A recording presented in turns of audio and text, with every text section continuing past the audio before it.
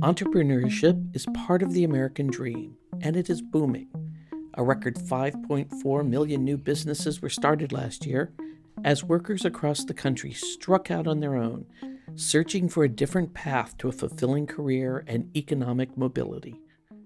But that road isn't always a smooth one for some new business owners who hit roadblocks, such as access to financial capital, lack of a strong social network, and other barriers to success. In this special 4-part Work in Progress series, Economic Mobility Through Entrepreneurship, we'll look at those headwinds and solutions. We'll hear directly from entrepreneurs and get advice from leaders in business, education, and government to learn how entrepreneurship can be a fulfilling and profitable career choice and a boon to a community. Episode 1, Entrepreneurship in the Military-Connected Community. When people join the military, they find clear duties and unwavering chains of command. Essentially, their career is mapped out for them. But when a service member leaves the military, they can struggle with deciding what's next. Many have learned valuable skills in service to their country, but it can be difficult convincing an employer that those skills will translate to a civilian job. Instead of looking for full-time employment, some veterans choose to strike out on their own as entrepreneurs. It's a path that can also work for military spouses who face their own challenges finding work because of gaps in their resumes caused by repeated redeployments with their loved ones. I manage the business from mostly behind the scenes. The managerial level tasks that I learned while serving, how to deal with all different kinds of people, is really important, especially in a customer service-based industry like this. Organizational skills in general, there's a lot of behind the scenes that happens to make a flawless birthday party happen, to handle a customer and meeting their expectations. Christine Wilson is both a U.S. Army veteran and a military spouse. She and her husband served together at Fort Hood, she as a medic and he as a logistics specialist. After she left the service, he was deployed to South Korea. While joining him overseas, Christine had an idea for a business, something she dubbed a kid cafe. Korea is a very family-friendly country, and so the concept was unlike anything I'd ever seen. Hers is called Sweet Pea Play Cafe, and Christine describes it as an innovative pairing of coffee shop for adults and indoor play place for children. And they specialize in private parties and events. We have a full espresso bar, we have locally roasted coffee beans, and we make specialty drinks just like you can get anywhere else. And then we have a cafe space where we have Wi-Fi and tables. We have a lot of working parents who come. We have children who will come and do e-schooling when there's late days or homeschool opportunities. And then we have 2 different play areas, one for kids age 0 to 5, and within that there's a smaller space for infants up to age 2. And the big kid side, it's for ages 4 and up. And there are homes that resemble a neighborhood in our community. And one is full of like STEM and Lego type of supplies. The next one is art supplies. And then we have like a rotational play area that's been a home or a veterinarian clinic or a farm. And there's also a slide. So they still have the gross motor opportunity and another one of those projection systems. Veterans and military spouses like Christine Wilson are starting businesses all across the U.S., in every sector.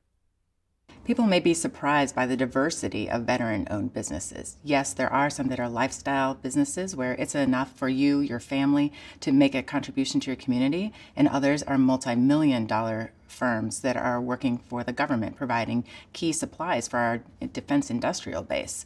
The range is amazing. Barb Carson is Managing Director of Programs and Services for the Daniello Institute for Veterans and Military Families, or IVMF, which is based at Syracuse University. They support military spouses and military members who are thinking about becoming entrepreneurs, helping them with ideas, growing their business, accessing capital, and other resources needed to get started and grow. The transition from military service to civilian life is challenging, regardless of whether you've been serving for 2 years or 20, whether you're a military spouse or active duty. Looking at entrepreneurship is one way to create a new opportunity for economic stability and also a chance to continue that feeling that many of us in the military enjoyed, which was serving for those beyond ourselves.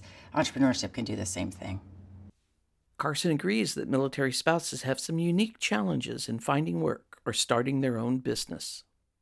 I have been both a military spouse and a member of the armed forces. And having a career while being a military spouse is incredibly challenging. So I am interested in supporting those military spouses who want to be their own boss and own a business. It is a way to find that flexibility and a way to continue career progression throughout the challenges of military life.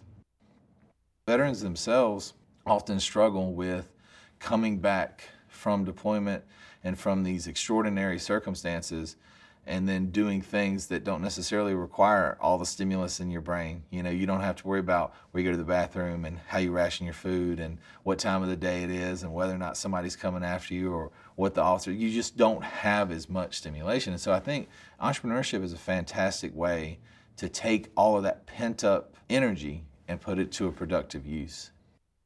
That's Joshua Wilson, no relation to Christine, who you heard from earlier. Joshua is himself a Marine Corps veteran and is now corporate relationship manager at America's Warrior Partnership. That's a coalition of veteran-serving organizations partnering to empower veterans and their families. Wilson says there's a diversity of experience in the military, which is good, but veterans who want to start a business find that running a business requires a very different skill set. But that's not necessarily a bad thing. You have to learn to manage your own books and be your own lawyer and be your own advocate and be your own marketer and be your own HR. They're not departments when you're entrepreneurs. In 5th grade, I had 2 things in my yearbook. I was going to be the fry guy at McDonald's and an Army Ranger. Jason Murph got close to one of those skills. He joined the Army as an infantryman in 2012, but a slot for a Ranger never opened up. And then in 2015, a botched surgery on his foot led to a medical discharge. It took some time for me to, kind of do some soul searching and figure out what I wanted to do. I had another friend of mine who was actually getting medically discharged at the same time and was like, hey, why don't we go and become pilots? We found a couple schools that could take the GI Bill and, okay, hey, let's go get paid to go to college and fly airplanes and helicopters and then make a decent living after that.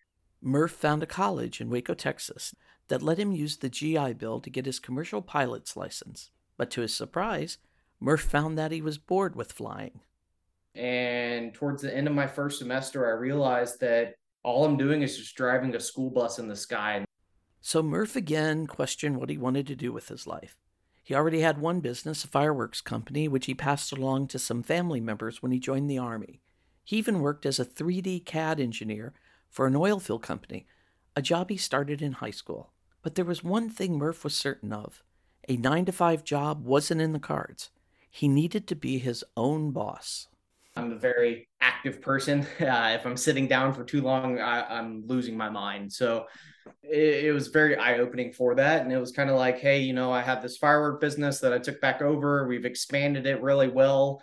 I do want to start something else. And at that time, I kind of hit the lull like a lot of veterans do of that dark period of your transitioning of like finding out your why, finding out, who you are and who you're going to do past this chapter of life that you've ended from your military service. And that really kind of called out to me with everything that was going on with the veteran suicide rate going up every day.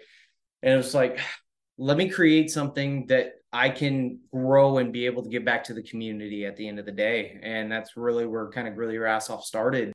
Yes, he said grill your ass off, which we'll call GYAO. Murph actually had the idea for the business long before he left the military. I was stationed up in Washington, D.C., and there's not a ton of flavor up north compared to Texas. So I'd have friends and family members send me spices and different things. And I really started enjoying cooking a lot more and then wanting to learn how certain spices made stuff taste better because it was just one of those interesting things I never knew. Our initial mission statement is continued camaraderie through good ass barbecue. By having that, it doesn't matter if you served in the military, if you served as a sheriff's officer, fire, EMS, silver servant. We want our products to be able to bring everyone together through camaraderie, through amazing food. And that was one of the things that I always saw in my time in service and also before and after my time in service is Doesn't matter your race, religion, politics. If I bring out an amazing plate of food to a table, you could have people who are just in a crazy mad argument sit down, shut up, and eat and enjoy their time together. The company started as spices for grilling, selling direct to consumers. Now GYAO has expanded to a gourmet food company with condiments and sauces, smoked salts, and jerky. Its products are sold in stores including mom and pops and large retailers, and it has a collaboration with Sailor Jerry Spiced Rum. We all want to become a millionaire overnight, but really at the end of the day, it's patience, sitting down, making sure that you're properly planning everything out, making sure you're utilizing the right tools, making sure that you're actually doing your homework on what you need to be doing. And then also networking. It's not what you have, it's who you know. And I utilize that quote almost every single day. The networking Murph is doing should pay dividends for his company. If I were to give advice to a transitioning service member, I would say to ask for help. Vivian Greentree is a Navy veteran and the head of global corporate citizenship at Fiserv. The financial services and fintech company has a program called Fiserv Salutes to engage with the military community through employment experience and entrepreneurship. Specifically, they're giving grants to veteran-owned businesses across the country. Greentree says, in addition to grants from organizations like hers, a great resource for veteran entrepreneurs is other veterans. There is no one who wants to help a veteran or military spouse or military child more than a military family member themselves who have gone through the process and want to make it easier for you. That's reaching out on LinkedIn. That's going to events like the America Warriors Partnership summits and seminars, because the thing that veterans, I think, don't get at first is that your network is your net worth, and that we actually have the most expansive global network in the world. And there is a wonderfully connected, behind the scenes, passionate group of people who want nothing more as part of their career advancement to say, this is who got me in the door, this is how I'm gonna get you in the door.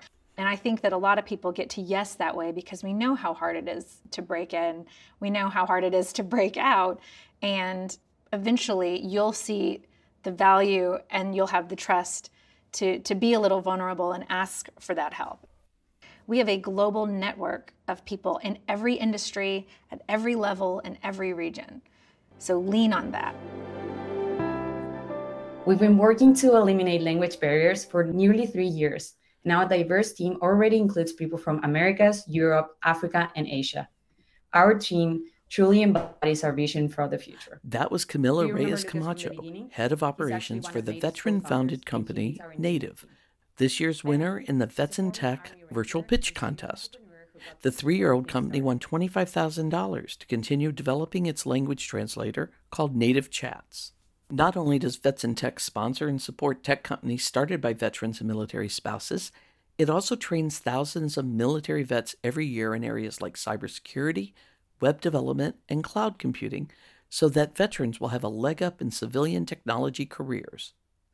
Army vet Ikram Mansouri joined Vets in Tech this summer as Chief Operating Officer. An entrepreneur herself, she says vets, with some help and guidance, can be well suited for the tech industry.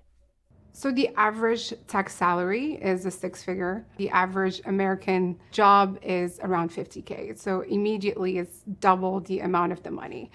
We're grateful for the advances that this pandemic brought in terms of remote work and these tech giants moving fully remote. This gives a great opportunity for veterans in general, veterans with disabilities, military spouses who are continuously moving, not only to train, but be placed in tech organizations with high income, high salaries, therefore better quality of life, better financial health. As far as entrepreneurship, we're focused on tech, startup, potentially venture-backed companies. We have a SUN startup network. It's an ecosystem that consists of anywhere from policy to access to markets to access to capital. Not every veteran starting a business needs access to capital, however. Another veteran-turned-entrepreneur we spoke with, Mark Montefiore, says it's possible and may be desirable to start small while keeping your day job and without spending a lot of money. 10 years ago, the Marine Corps vet launched his Indiana business in mobile kettle corn concessions called Mountain Flour Concessionaires while working at a university. He didn't have any food service experience, and he said he didn't need any. It started as a hobby, and he's still doing it part-time and only for part of the year, mostly summer events. Last summer, he worked 42 concerts. People ask me, how'd you get into doing kettle corn? I really don't remember. I think probably watching these guys pop kettle corn out of this big kettle on YouTube late at night. I didn't do a whole lot of marketing research. I didn't really have a big plan at all, and it's kind of worked out. I thought originally that why would there be room? Somebody had probably already figured it out, and there wouldn't be a need for it. So that was a big aha moment for me, and there was room. Montefiore started small and didn't make a big investment, just in case the business didn't work out. I was able to get a PPP loan, and I did get another small loan a few years ago, which I've used part of. But in the beginning, I didn't even think to look to get a loan, because part of it was I wasn't really sure how this would go. I didn't know if I'd stick with it, and I didn't want to borrow $10,000 and then say, I don't want to do this. So I kind of put myself under pressure to save enough money to buy the things I needed, and that kind of helped keep my feet to the fire, so to speak. Yeah, financially, it's a low barrier to entry. How much did it cost? Right now, I probably have $30,000 to $40,000 worth of equipment that I purchased over the last 8 years. But when I first got started, I started with very little. So I bought a popcorn machine and a snow cone machine, $600 for the snow cone machine. Popcorn machine was about $500. Got a trailer for $200. I guess one of the cool things is, I think anybody can really start something if they want to with very little money down. As I teach business and marketing classes, it's striking that all the big businesses that we see, they started off as a real small business, very small. And so don't be afraid to start off very small. You don't have to have great sales your first year. Just get started. You've been listening to episode 1 of Work in Progress, Economic Mobility Through Entrepreneurship. Coming up in episode 2, a lack of access to capital is often cited as a barrier for women and people of color who want to turn an idea into a business. We'll talk with financial and community leaders working to break down that barrier and some of the entrepreneurs who are benefiting. I'm Ramona Schindelheim, Editor-in-Chief of Working Nation. This series was produced in partnership with the Ewing Marion Kauffman Foundation.